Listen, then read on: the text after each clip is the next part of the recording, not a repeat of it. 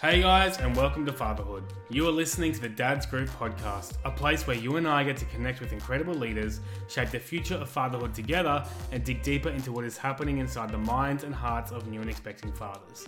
In this episode, we'll be listening to Sam Gledhill, who is a nuclear medicine technologist, which I think is pretty cool, by training and has more than 20 years of experience in the healthcare and research sectors. He is currently working as Global Director in Digital Health at Movember, who are a massive and amazing support to Dad's Group. Before we start, I would like to acknowledge the traditional custodians of the lands we all meet on today. I would like to pay respect to elders past, present and emerging, and any Aboriginal and Torres Strait Islander people we have listening to this episode today.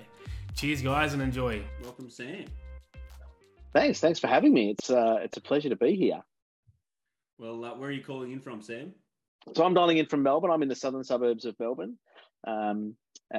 Enjoying a break in the rainy, miserable weather, but I'm looking forward to today's chat for sure. Awesome. And we've also got Blair as well. Hi, Blair. Did you want to say anything? Blair will be chiming in with anything where Sam or I make a mistake. I'd like to say hello. Blair, where are you dialing in from? I'm from Oburudonga still. Awesome. Yeah, it is a fresh morning. Yeah, you are not me. No. You can check that. Yeah.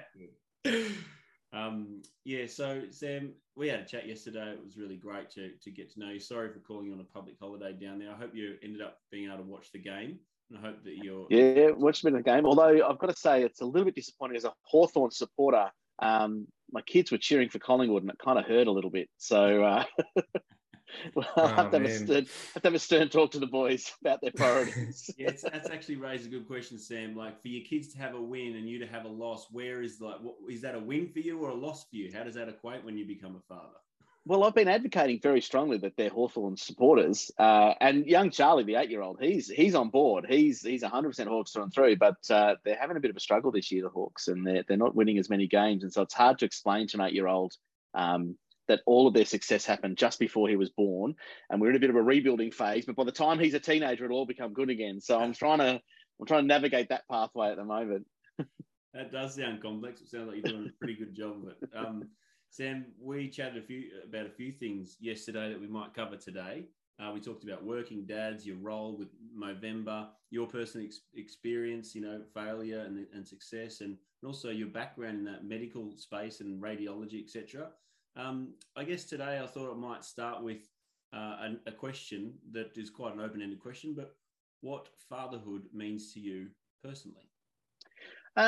What fatherhood means to me personally. So I think it's really interesting when we talk about like who we are as men, quite often when you meet someone for the first time, the very first question you ask or the very first question you get asked is, what do you do? And we tend to be defined, I think, a lot by the career that we're in or the job that we've chosen. And I don't often hear people say, I'm a dad. I've got these kids, or I've got, or I've got a family that's made up of my kids and my partner's kids, and we don't tend to generally identify ourselves as fathers first. Whereas I think women tend to be much better at it. So often when women meet, they're like, "Oh, tell us about yourself." It's like, "Oh, I'm a mum of 3, and I am a marketing executive," or whatever. Like it always seems to be the opposite way right around for the women that I know anyway. And so I think that's really interesting. So fatherhood for me, or I think the challenge for fatherhood for me, is to think about how we can actually lift the profile of what it means to be a dad, because actually it's a fundamentally more important job than anything you get paid for, I reckon. Yeah, that's good. And in your experience, you grew up with a father or without a father. Tell us about that experience for you. Yeah, my dad is still around. We still see Dad fairly often. So I live in kind of suburban Melbourne, and I grew up down on the Mornington Peninsula, so a little bit out of town. And Mum and Dad still live out of town. So fairly standard nuclear family. So Mum, Dad, me. I've got a younger sister. She's 2 years younger than me. So pretty scripted. It's a pretty regulation orthodox family. And grew up in a standard, fairly standard white suburban living. Probably the one thing I'd say is, as I've gotten older and reflect on the opportunities and privilege that I had growing up, I think there's probably you don't realize until you have a chance to reflect on it that actually those existences are really privileged and we're really fortunate. And I think now I'm starting to experience the gratitude for that, particularly I think with my relationship with my dad.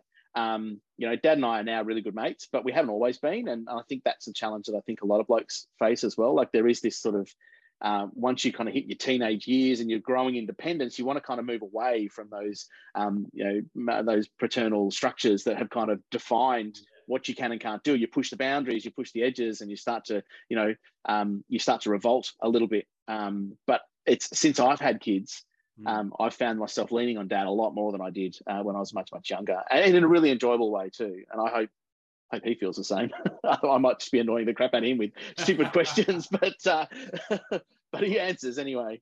Yeah, no, that sounds like it's a pretty good question to ask him. But I was going to ask you, what was some of the things that you saw made that change? As we all have struggles with our parents, mums or dads, sometimes over your lifetime, you have things that change in your circumstances that bring you closer together. And you referenced your children were part of that. Can you tell us a bit about what that might have looked like and how that felt for you? So I think it was probably an acknowledgement that fatherhood's actually really tough. Like it's hard work and you've got to put a lot into it. And I think having my own kids and watching my kids grow up kind of made me reflect a little bit on and made me sort of see for the first time the effort that he put into us growing up as kids.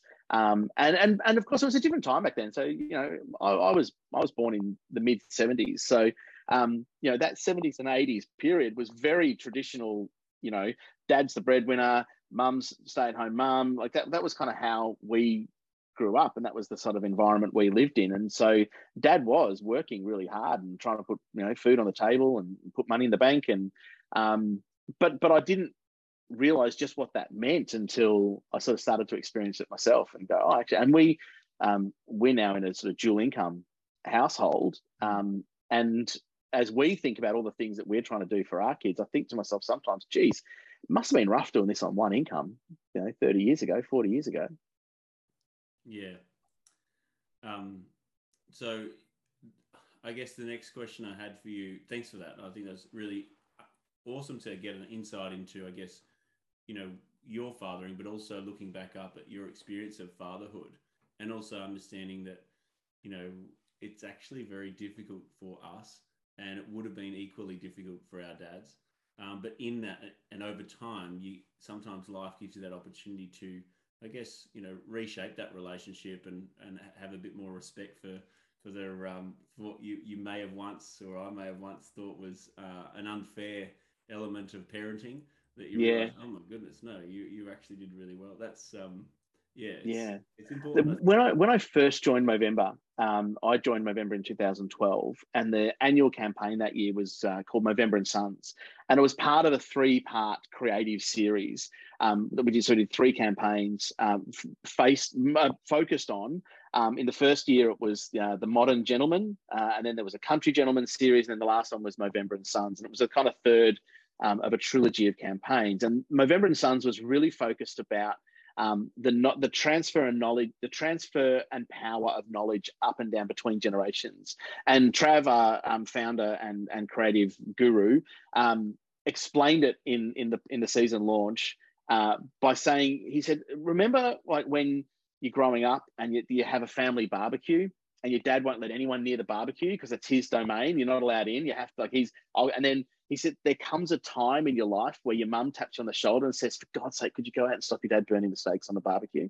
And you go over and you take over the barbecue. Like there is this kind of transition of knowledge. And so you take all of the wisdom that you've learned from your dad or your father figures around the world and you channel it in, and then you start to share it back up the chain. So there's this kind of, the beautiful kind of reversal at some point in your life. And it feels like, I certainly feel like I've been through that transition with my dad, that now we've gone from this sort of, up and down relationship to a much more side to side, much more collegiate relationship, which I think is a significant turning point. Yeah, that's great. And when would you say that happened? Like, is this a year ago, 6 years ago, 10 years ago? I want to say it's certainly, I can't pinpoint an exact moment. I feel like but it kind of transitioned, I think, over probably the last, probably at least maybe in the last 5 to 10 years. Yeah, and your children are 13 and I've got a 13-year-old and an 8-year-old. Yeah. yeah, right. It's interesting to see that dynamic between the age of your children and those relationship changes with your parents. I know for me, it was a similar space of transitioning into how you connect with your parents and how I guess they turn from a someone who supports you to someone who sometimes supports your children.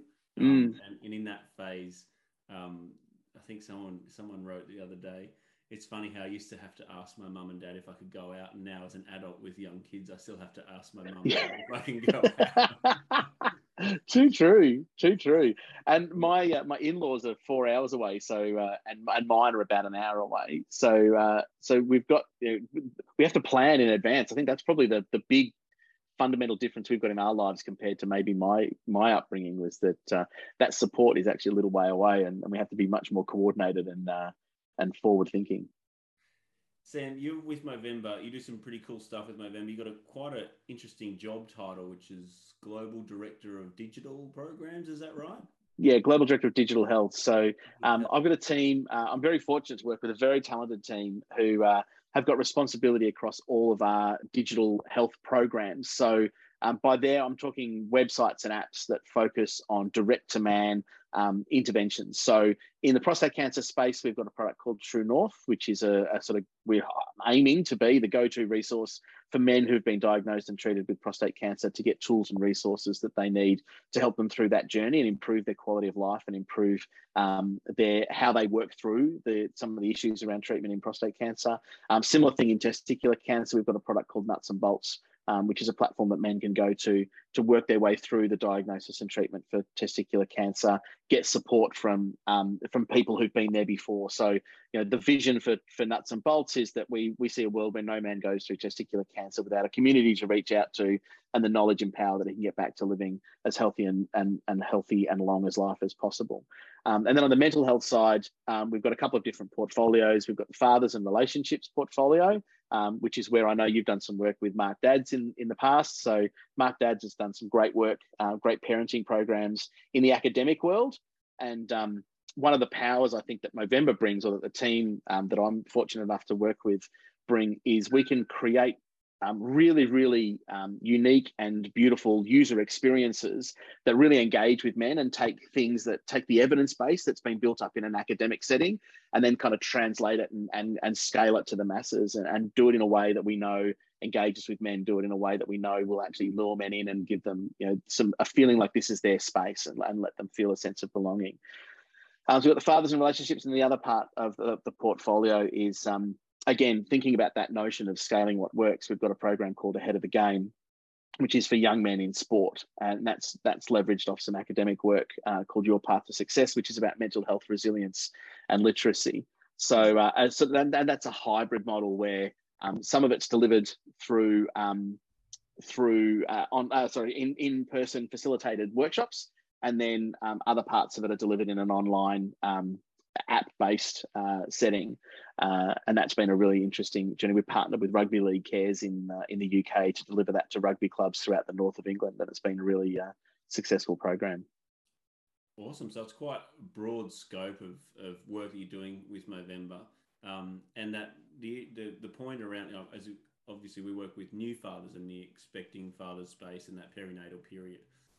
Family Man is a program that you talked about. Now, how would we engage? So how would we share with a new father how to engage with this and why? I guess the most important thing is, you're expecting a new father. You've got a little baby, 2 weeks old. You've got sleepless nights. You've hopefully got on some parenting, work leave, some parental leave. Yeah.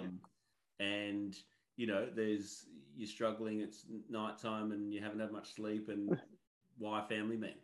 Yeah. So Family Man's targeted probably for slightly older kids. So probably so the target age for the children for Family Man is 2 to 8. So it would be something you'd probably want to get into to prepare you for perhaps the journey you're about to embark on.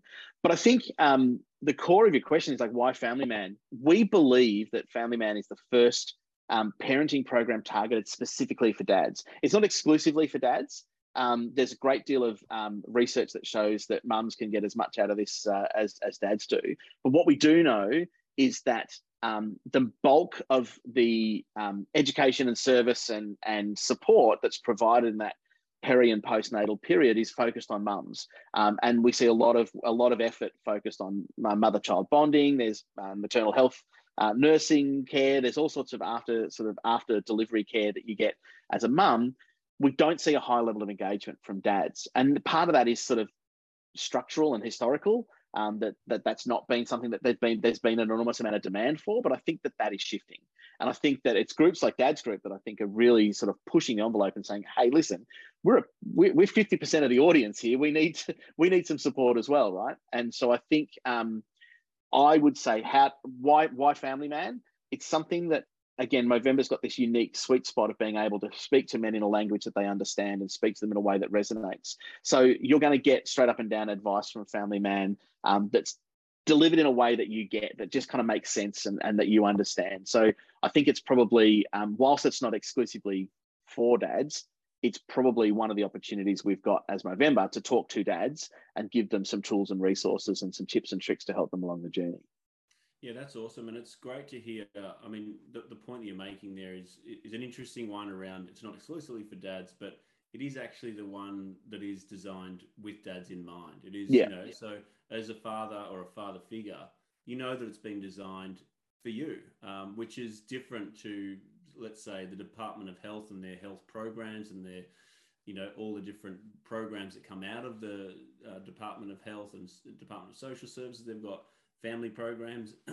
Unfortunately, our culture, as you would probably agree, you've kind of referenced before, shapes parenting around mum's role. And that's a cultural thing, not necessarily how people want to do it these days. And I think what's exciting about Family Man and those types of programs is they haven't designed it as a family support program where dad can come if he wants to. They've designed it as a father-focused program where anyone can benefit from it, but it's making the statement that fathers are very important in that space. And if we support fathers, and I think this is probably aligned with our beliefs and principles, if we support fathers better, we're going to have better relationship support for mums and dads, and we're also going to help better improve the childhood development outcomes of that child. So it's looking at the father from a holistic perspective, and being able to support that whole, new family space, because we know it's particularly high risk for mums and infants and for dads in those, whether it be isolation, anxiety, suicide, family violence, or poor childhood outcomes. And I think you're 100% spot on. And I think that whilst the work that Movember does is focused on supporting men, the collateral benefit of better support for men actually includes better support for whole communities and society as a whole.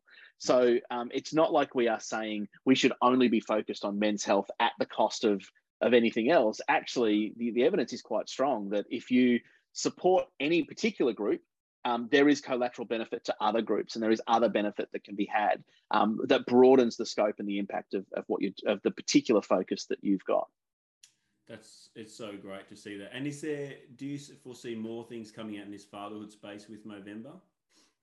Yeah, I think so. I think certainly the way we approach, from getting a little bit technical, but the way we approach our product is we look at product market fit, and we identify a market, we identify an unmet need, and we've now got Family Man in market, and it's now doing really, really well. As we think about then, okay, where can we grow and what scope and scale can we put around this particular product? Can we go into different market segments? Can we go into different elements? Can we solve different problems? Those questions are constantly being asked by our product teams. And so I think there's absolutely a space where we can say something along the lines of, hey, well, if this is targeting parent dads of kids aged 2 to 8, is there an opportunity for us to leak that market forward and say, what about pre-walking and toddler? age kids? Can we start to think about, is there modules or is there pieces of the puzzle that we can start to solve for that group?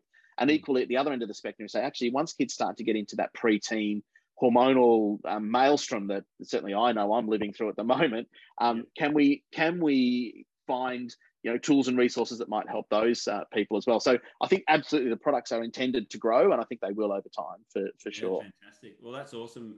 As you know, or you may be aware, our approach with Dad's Group is to connect the best available resources to dads as fast as we can. So it's actually about Family Man's great, but how do we get it to the dads? How does every dad of a 2-year-old know about Family Man? And one thing you can do is do a big promotional campaign, but how do we spread that message faster and more effectively? And we want to be able to help Movember and Panda and SMS for Dads and those types of organizations who are delivering digital or remote delivery support programs or remote hotlines for dads, so that they can actually, fathers can know there's not just this, but there's a suite of products now that weren't around 10 years ago. Yeah.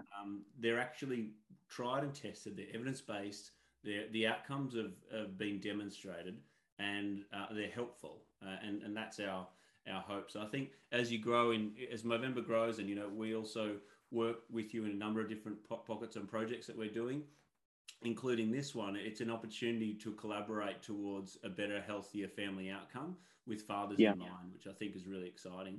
Yeah, absolutely. You talked about that maelstrom teenage challenging years. I'm going to jump across to a question around. So firstly, I'll tell you the reason why we ask a question like this is because it helps all of us feel normalized. So you're here as the expert in the expert interview, but also you are like Blair or like myself. You are an awesome dad with his failings. Can you share us one of your failings maybe in that teenage or maybe early years? Tell us something where you feel like you didn't nail it, but there's there's something that you've learned from that you could share with. Yeah, you gave me a heads up that you'd ask me this question, and I've been thinking about it. And in actual fact, there's a lot to choose from in terms of where I've stepped and erred in my own parenting journey. But I think a really recent example, and I think there's probably two. One's a really good one, and one's a not so. One's a good success story, and one's a not such a good success story. So on the failing side, my oldest is 13. He's just started high school, and he's going into year 7 this year. And he's going to a school where he's going to a separate school to where his mates from primary school went. So he didn't know anyone at the new school. And so we were a little bit concerned that, we wanted to make sure he settled in, that he made some mates, and that he, got himself a good group of friends around him. We're now at the end of, or halfway through the year, end of semester 1. And the good news is he's made a whole host of really, really good mates. Like the unit that he's put together is a really, really tight group of really, really good friends. The problem is that doesn't translate much into a lot of schoolwork. And so we've been on him a lot for the last 6 months or 4 months, saying, come on, surely you've got home. And there's this just like vagueness around. He's just not used to being in an environment where he has to think about what homework he's got to do. He has to think about what work has to be done. He has to plan and be prepared. And so we're on him all the time. Emma, my wife, and I are constantly on him all the time.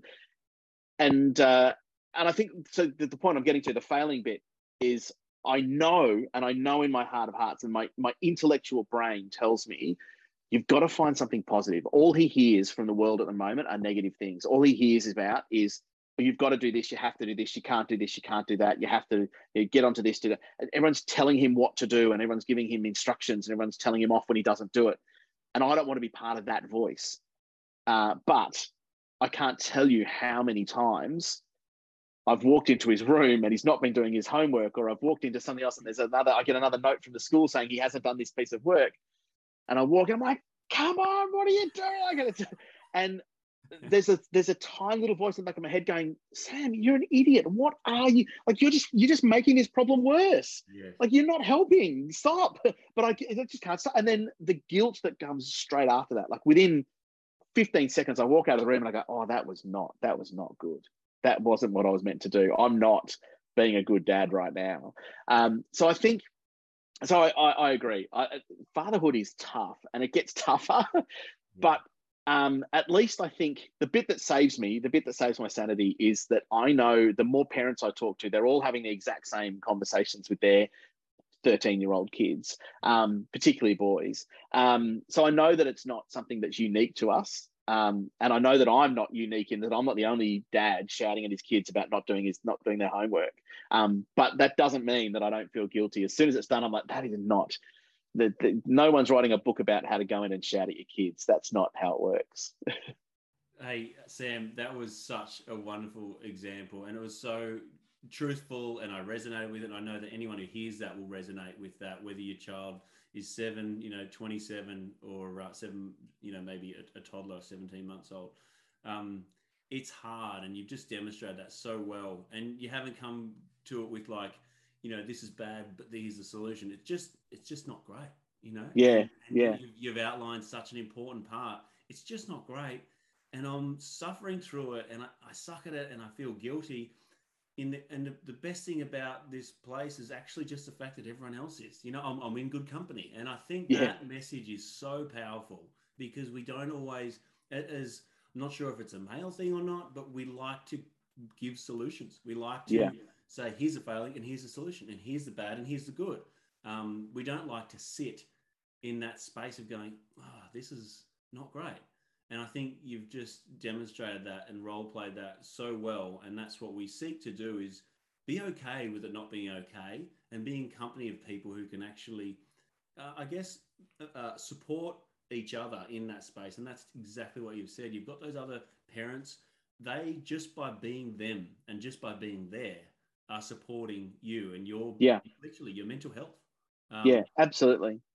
and I think what you've outlined is something that resonates with everyone in that parenting space. It's challenging, and there isn't always a solution, but it's about riding through the storm and knowing that others have gone through before you. As you mentioned, your father before, Yep. like, he's gone through that storm, and the outcome of that. There's positives and negatives and challenges and good things that in your character you would identify with. Um, but but over the time, the things that were challenging for you, you've even demonstrated they've come back and turned a full circle to a respectful relationship with your dad, and around that. And you could only hope and expect that that might happen, with your children. So it's pretty Yeah, awesome. Thank you for that. yeah, absolutely. And then on the positive side, it was his birthday not that long ago, and he had a party on the weekend. We went to Bounce, the trampoline place, and he had sort of 13 or 14 of his mates come along. And as I was watching him interact with his mates, it was just amazing to see this group that have formed such really, really tight bonds in a relatively short period of time over their first semester at school. But anyway, we were after the party, we came home and we were reading through the birthday cards that they'd sent him, and I was really touched because these young boys had written the most beautiful things inside these cards. They'd written, "Hey Henry, thanks for being such a good mate. It's I'm so pleased you're in my class at school, and I had a lot of fun." And someone else had written, "Geez, I hope we get to spend more time together through our high school, and I'm really enjoying having you in my class." And I kind of, it was staggering to me. I can't imagine as a 13-year-old me that I'd have written something like that in a birthday card to a mate, particularly early on in our friendship. So I really kind of I'm hopeful that as we look into future generations, that actually this notion around vulnerability and expressing yourself and being open to emotion is something that I hope future generations. It feels like we're headed in the right direction anyway. Yeah, that's true, and I think, like, in my opinion, pockets of our culture are doing that well. Pockets are not, and I think Yeah, our job in your job, my job, Blair's job in this space is to do your little bit. And what your little bit, you work for the biggest men's health charity in the world, and your little bit will make a big difference in the way that you do it. But someone else might be just in a job that isn't as influential from the fatherhood space, but they are part of a community, they are part of a family, and their little bit is equally as important. And I think today you've touched on some really key things around vulnerability and identifying failure and sitting with failure, but also looking at the bigger picture around making a concerted effort to design a better future for your own personal family, but also in your professional life, you know, for other families, and maybe that'll change the narrative to some of these thousands of isolated new fathers or you know, older fathers in the future. Yeah, and I'm very privileged. I do get the chance to work in a large organisation that does this, you know, every day of the week. But that doesn't diminish. I think you made this point. That doesn't diminish the fact that someone in a sporting club somewhere in the mid coast of New South Wales or up in Albury Wodonga with you, Blair, someone's sitting at that footy club turning to his mate saying, "Geez, I'm really struggling with the kids this week," and his mate says to him, "Well, hey mate, so am I." That can be just as impactful for those two as anything that we have the privilege to be able to do through our respective organisations. So whilst we've got a microphone to be able to shout into and say these things, the actions and behaviours, I think, of people in the community and of, you know, dads getting around other dads around the world, there's an enormous power in that. Yeah, and you're absolutely right.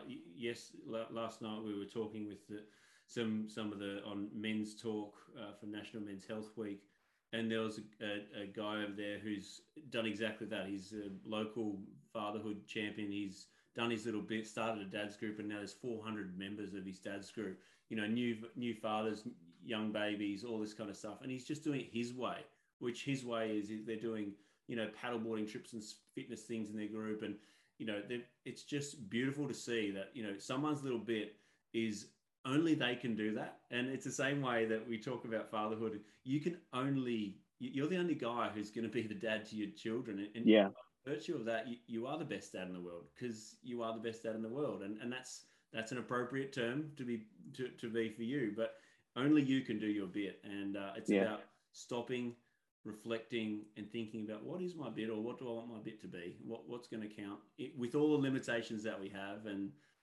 it's really awesome to hear your story in that space. A tip or a piece of encouragement to a new father, given that our audience is largely new and expecting fathers. You might want to reflect on your time as I've got a great tip, but it wasn't given to me, so I have to attribute this appropriately. One of the great dads that I work with, a guy called Jeremy, we were talking about fatherhood at work one day, and he said he was a very nervous new dad, and he's just petrified he's going to stuff it up, and he's now got 3 beautiful girls, and he was on the very first perinatal visit that they went to the hospital, he went along with his wife, and he said to the nurse, "Look, I'm really scared that I'm going to stuff this up. Like, I really want to get this right. Like, I'm petrified that I don't know what I'm doing, and I'm going to get it wrong." And she looked him in the eye and she said, "Mate, you're here and you're trying your best. You've already won the lottery. You're already doing the best you can, and that is all that your kids can hope for. So just keep turning up and just keep doing your best." And I think that's all we can do, right? Is just keep turning up, keep being there, and just doing the best we can. That is all our kids expect of us. I think you and I had a really great conversation yesterday, Tom, about how forgiving kids are. They know that we're going to get this wrong from time to time, and no one forgives you more than your own kids. But they can only do that if you're there to start with, right? So just be there and try your best. Yeah, that's so true. And I've been the beneficiary of forgiveness I don't deserve, and I think every father in the world either has or will be the beneficiary of forgiveness they don't deserve. And I can't explain why our children do that, but the evidence and the research there demonstrates that they continue to give you the benefit of the doubt way more than they would to anyone else. Yeah, absolutely. There's no skepticism in your own kids, is there? No. And so we have, the opportunity and I guess the responsibility to use that trust and that over, that love that they've given us for whatever we choose to do with that. And we can choose to, be absent and move away from that because it's too hard, or we can just sit in that hard space with them as the storm goes through and then realize that was all we needed to do, was just, as you said, be there. Yeah. And I think the world has kind of shifted around us now. This pandemic has taught us that due to, and as a Victorian, we know what being locked down feels like. And there was a lot of time where actually all we could do was turn up and be there because we had no choice during those lockdowns. But as we emerge from this pandemic and the world shifts towards hybrid working models, where, you know, I now work 2 to 3 days from home and 2 to 3 days in an office. And I think that's probably for the majority of working dads, that's probably going to be the scenario, unless you're on the tools or, you know, you've got a job or you're a health worker where you've got to go to a place to do your work. But for a lot of office-based workers, there is this hybrid world emerging. And that gives you great latitude. So I can now do school drop-offs and school pickups, and go if I need to. I can arrange my day so that I can go to an assembly if my kid's getting an award, or I can, you know, be around. So I can do. I worked this year. I worked at the Mother's Day stall, so that the poor old mums who organised it didn't have to know what they were getting as a gift on Mother's Day when they when they got the crappy little presents that they open up on a Sunday morning. But we'll edit out crappy. Well, at the price point of $2, you don't get much choice. But I think that freedom to be able to do that has really been amazing for me. Like, it's really been great, particularly with my young son Charlie, who's still in primary school. It's been fantastic to be able to just be around and see him and go and pick him up after school. And what I'm seeing at the school is there's plenty more dads doing pickups and drop-offs now than there would have been maybe 5 years ago. Yeah. So the culture is changing, and we're all having a small but important influence on that, which is, I think it's really exciting to see. You know, it's amazing to hear about your work in that kind of global space, Sam, but then also to bring it back to just the school and the Mother's Day fair and, you know, your kids and struggling through it. Like that's what we've all got a similar story of, you know, the big picture, but then the small picture, and the dishes need to be done, the laundry needs to be done, the lawns need to be cut. The kids need to be spent one-on-one time with. You know, I know that's something for me that over the years has been like spending time with all my 3 kids is always done, but spending time one-on-one is less done. And I think that's another thing that we can possibly talk about at another time. I do have another question. It's around the digital space. It's probably, hopefully it doesn't unpack a Pandora's box or a can of worms, but digital health into the future is, as you would expect, as you would perceive, is quite exciting. Otherwise, you wouldn't be in the role that you're in. So tell me a bit about what you think the digital space might become in the future, specifically for, you know, men's and fathers' health. Yeah, I think it's very hard to kind of crystal ball where tech might go. But one thing we know is that the rate of change, the rate of growth, and the rate of innovation in tech isn't slowing down. Like we're not getting slower at developing new things and new technologies. And you look at how, even in the space of, think about when we grew up, no one had a phone at high school when I was going through high school. And then everyone, it was at the kind of very tail end of high school, people started getting a phone so they could ring people. Like, and now ringing people on your phone is the last thing you do with it. Like, it does everything else first. And then eventually go, oh yeah, and you can make calls on it as well. Like, it's the growth and explosion of technology is extraordinary. And I think it's only accelerating. So who knows what's coming in terms of new tech that might be on the horizon. And this interconnected world where, you know, everyone now has high-speed internet connections in their homes. And I think recent data says that even in, like, across the US, smartphone usage penetrates around about something incredible, like 95% of the population have access to a smartphone. More people have access to a smartphone than they do to 3 meals a day. So it's incredible how intensely reliant we've become on technology. So what does the future look like? I think the future looks like whole host, like data's the new oil, right? Like, everyone's selling data, everyone's trading data, and people are starting to wake up and going, oh, actually, maybe I need to be a little bit more protective of my data. Maybe I need to think about what I'm telling people about who I am and what I do. And so I think there's all sorts of frontiers that are going to be navigated across the next sort of 5 to 10 years. But certainly things like wearables, the Internet of Things, the connectivity between devices is something that's going to become, I think, fairly ubiquitous across just about everything we do, because it's an enabler of things. It enables people to not have to worry so much about labor as much as they have to worry about the other more kind of philosophical types of their world. The things like being a good dad, you know, you can concentrate on the innately human things and let the machines do the machiney type things. Yeah, I think that's interesting to see that perspective. And as you design, with Movember, more and more interventions in that digital space that genuinely help thousands, possibly tens or hundreds of thousands of people, you can see that there's great benefit to that. The flip side of that, as you know, my perspective is that there's help, and then there's help, and one of them, they're both important. Some of them might be digital, some of them might be face to face. But where do you sit in that space? I don't want to be too controversial, but in your role of switching off. Yeah, it's a really important question, and I certainly see, again, going just reflecting on my own experience. My son went into year 7, and he's going to be catching a train or a bus to and from school from time to time, and so we bought him a phone. And gave him a phone as part of his, you're out of primary school, you're into high school. We need to be able to contact you in case something goes wrong, or you need to be able to contact us. So here's a phone. And it seems to be a fairly standard rite of passage. Certainly we weren't the exception to any of our friends who've got kids going into high school. It was about the age that kids start to use technology. Right.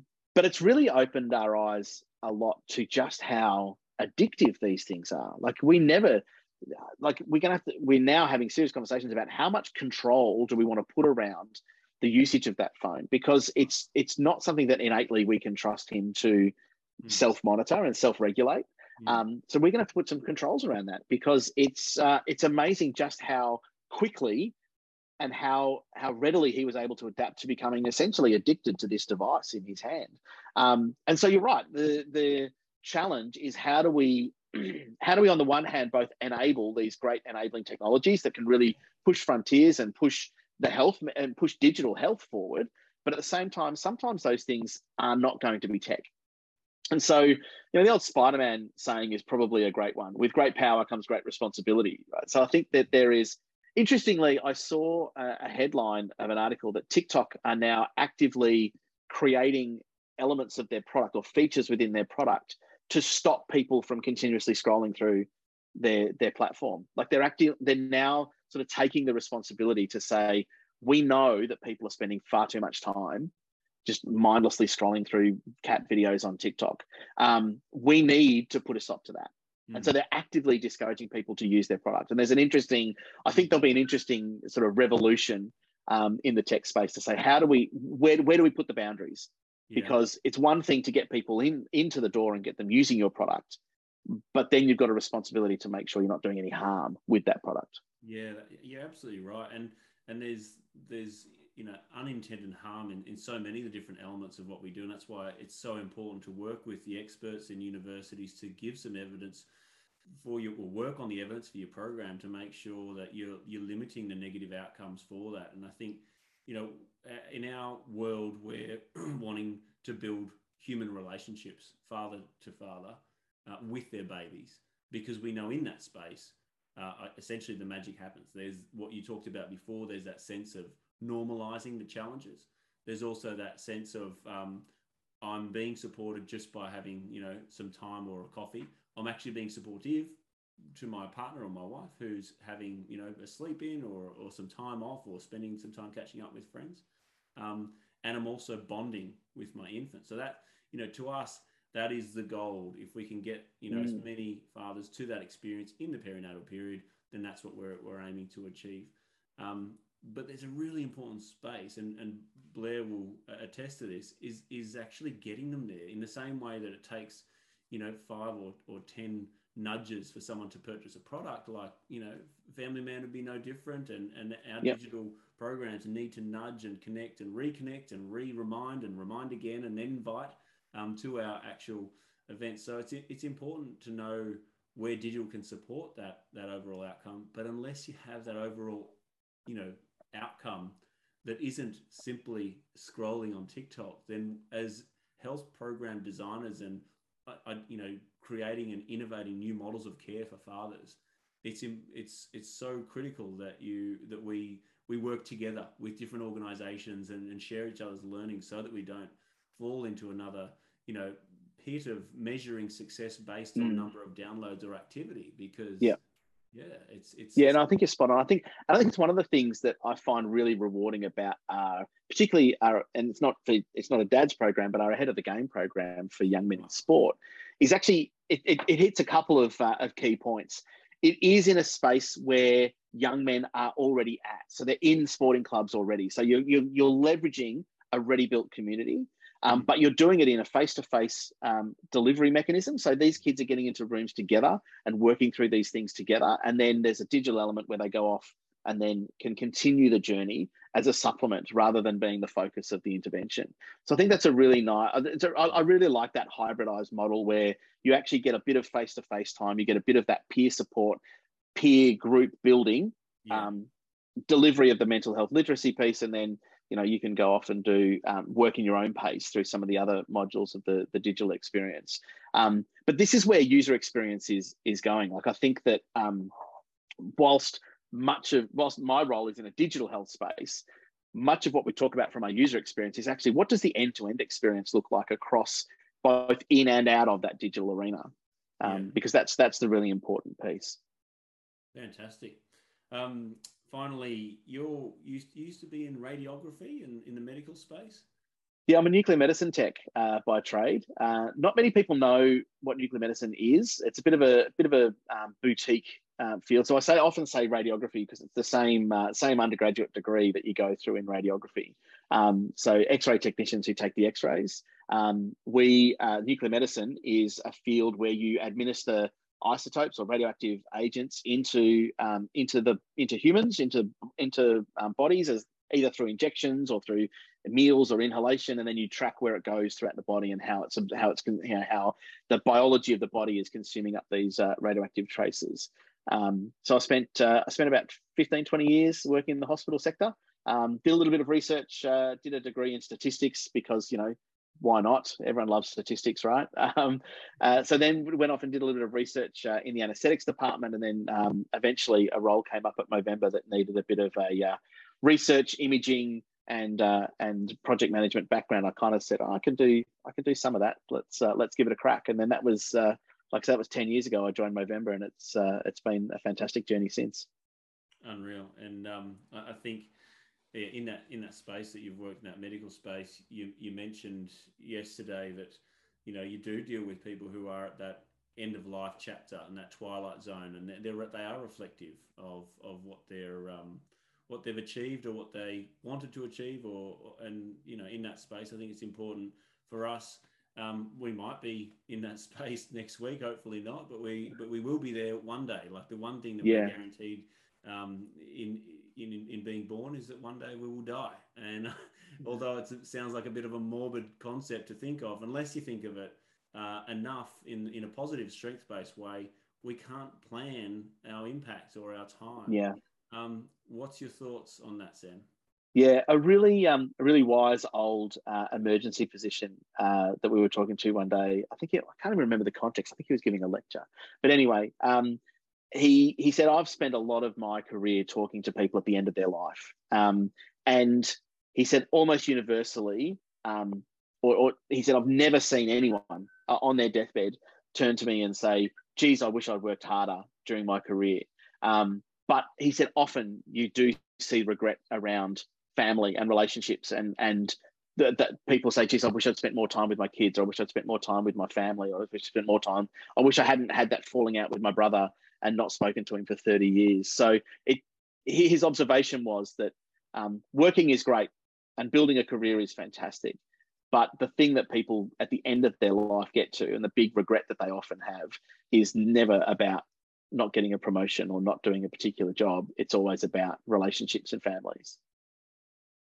It's powerful stuff, and that's where we need to bring it back to there, because once we get there and reflect, we don't need to reflect on it every hour of every day, but to get there, what does that mean for you, and what does that mean for me? And I think it's important that we raise that for fathers in that transition to fatherhood, because it's a window of opportunity to recalibrate what success looks like. You may not be the footy star that you wanted to be by the age of 32. You may not be the head of a partner at a law firm, or maybe you are and you found out it just sucks being a partner. Yeah. Who knows? Maybe. Yeah, exactly. Maybe it's great. I don't know. But the importance of being able to have that reflection time and that intentionality about what is your plan, I think separates us from just letting life circumstances dictate, who we become, so to speak. But Sam, thank you so much for your time. It's been wonderful to get to know you and to understand you in the context of your family, in the context of your role as a father, and the context of your role as a professional and a global, a global professional designing health programs for men across the world. It's an incredible space of influence that you've got, and it's just wonderful to hear that someone in that space has the values and principles that you do. So it's been really wonderful. Thank you. Yeah, this has been a fun chat. I've really enjoyed it, and I was reflecting as we've been going through. This has been a lot more about my non-professional part than it has actually been about what I do for a day job. And I think as I think back to the very first question, what does it mean to be a father? We often as blokes define ourselves by the job we do, but even this conversation today has just highlighted that actually what I bring to this conversation, the things we've talked about, we spent maybe 10% or 15% of the interview talking about the job that I do, and the other 80%, 85% talking about my role as a dad and what I bring to the table as a father. And I think that's something, I hope there's some kind of message in that actually what I bring to the world isn't entirely defined by my job title. What I bring to the world is defined by, my lived experience and who I am and what I can and can't do and how good or how bad I am at being a dad or being a person. And they're the things that people should, I think, acknowledge and remember you for. Fantastic. I think if that's how they perceive this interview, then we've done our job. That's core to what we're aiming to achieve here. Hey, Blair, we're finishing up now. Did you have any questions? I know you often get a whole lot of time to reflect on some of the discussions, and sometimes there's a nugget of gold or a question or a prod to the interviewee that you might want to prod him with that he hasn't divulged enough or make him shed a tear. Yeah. I was cheeky, man. I asked a bunch of questions before we actually started. So, but there's one. That's the beauty of where I'm the guy that just sits here and listens, and that awkward guy in the background. But I get to just absorb everything that you've been saying, and it's really cool because what I love is just be able to, because we're in different life stages, right? My kids aren't in primary school yet, even. And I get to see someone like in your position in the organization that you're in, and then your life stage with your kids and all that. And I love the opportunity to be able to envision myself like that in, say, 5 years and ask the questions like, oh, what does that look like for my family?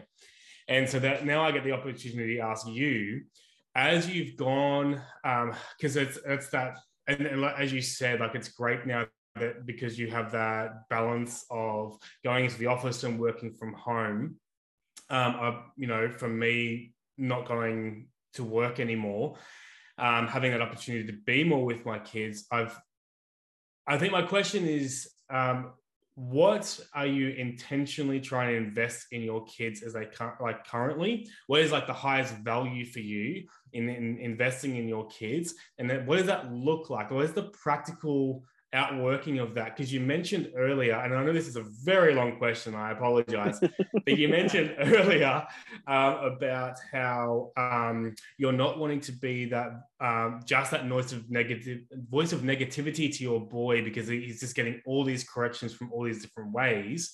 And I just had that question of, what does that actually look like? But I want to make that bigger to what is your highest value and what does that practically look like you're imparting that into your family? Yeah.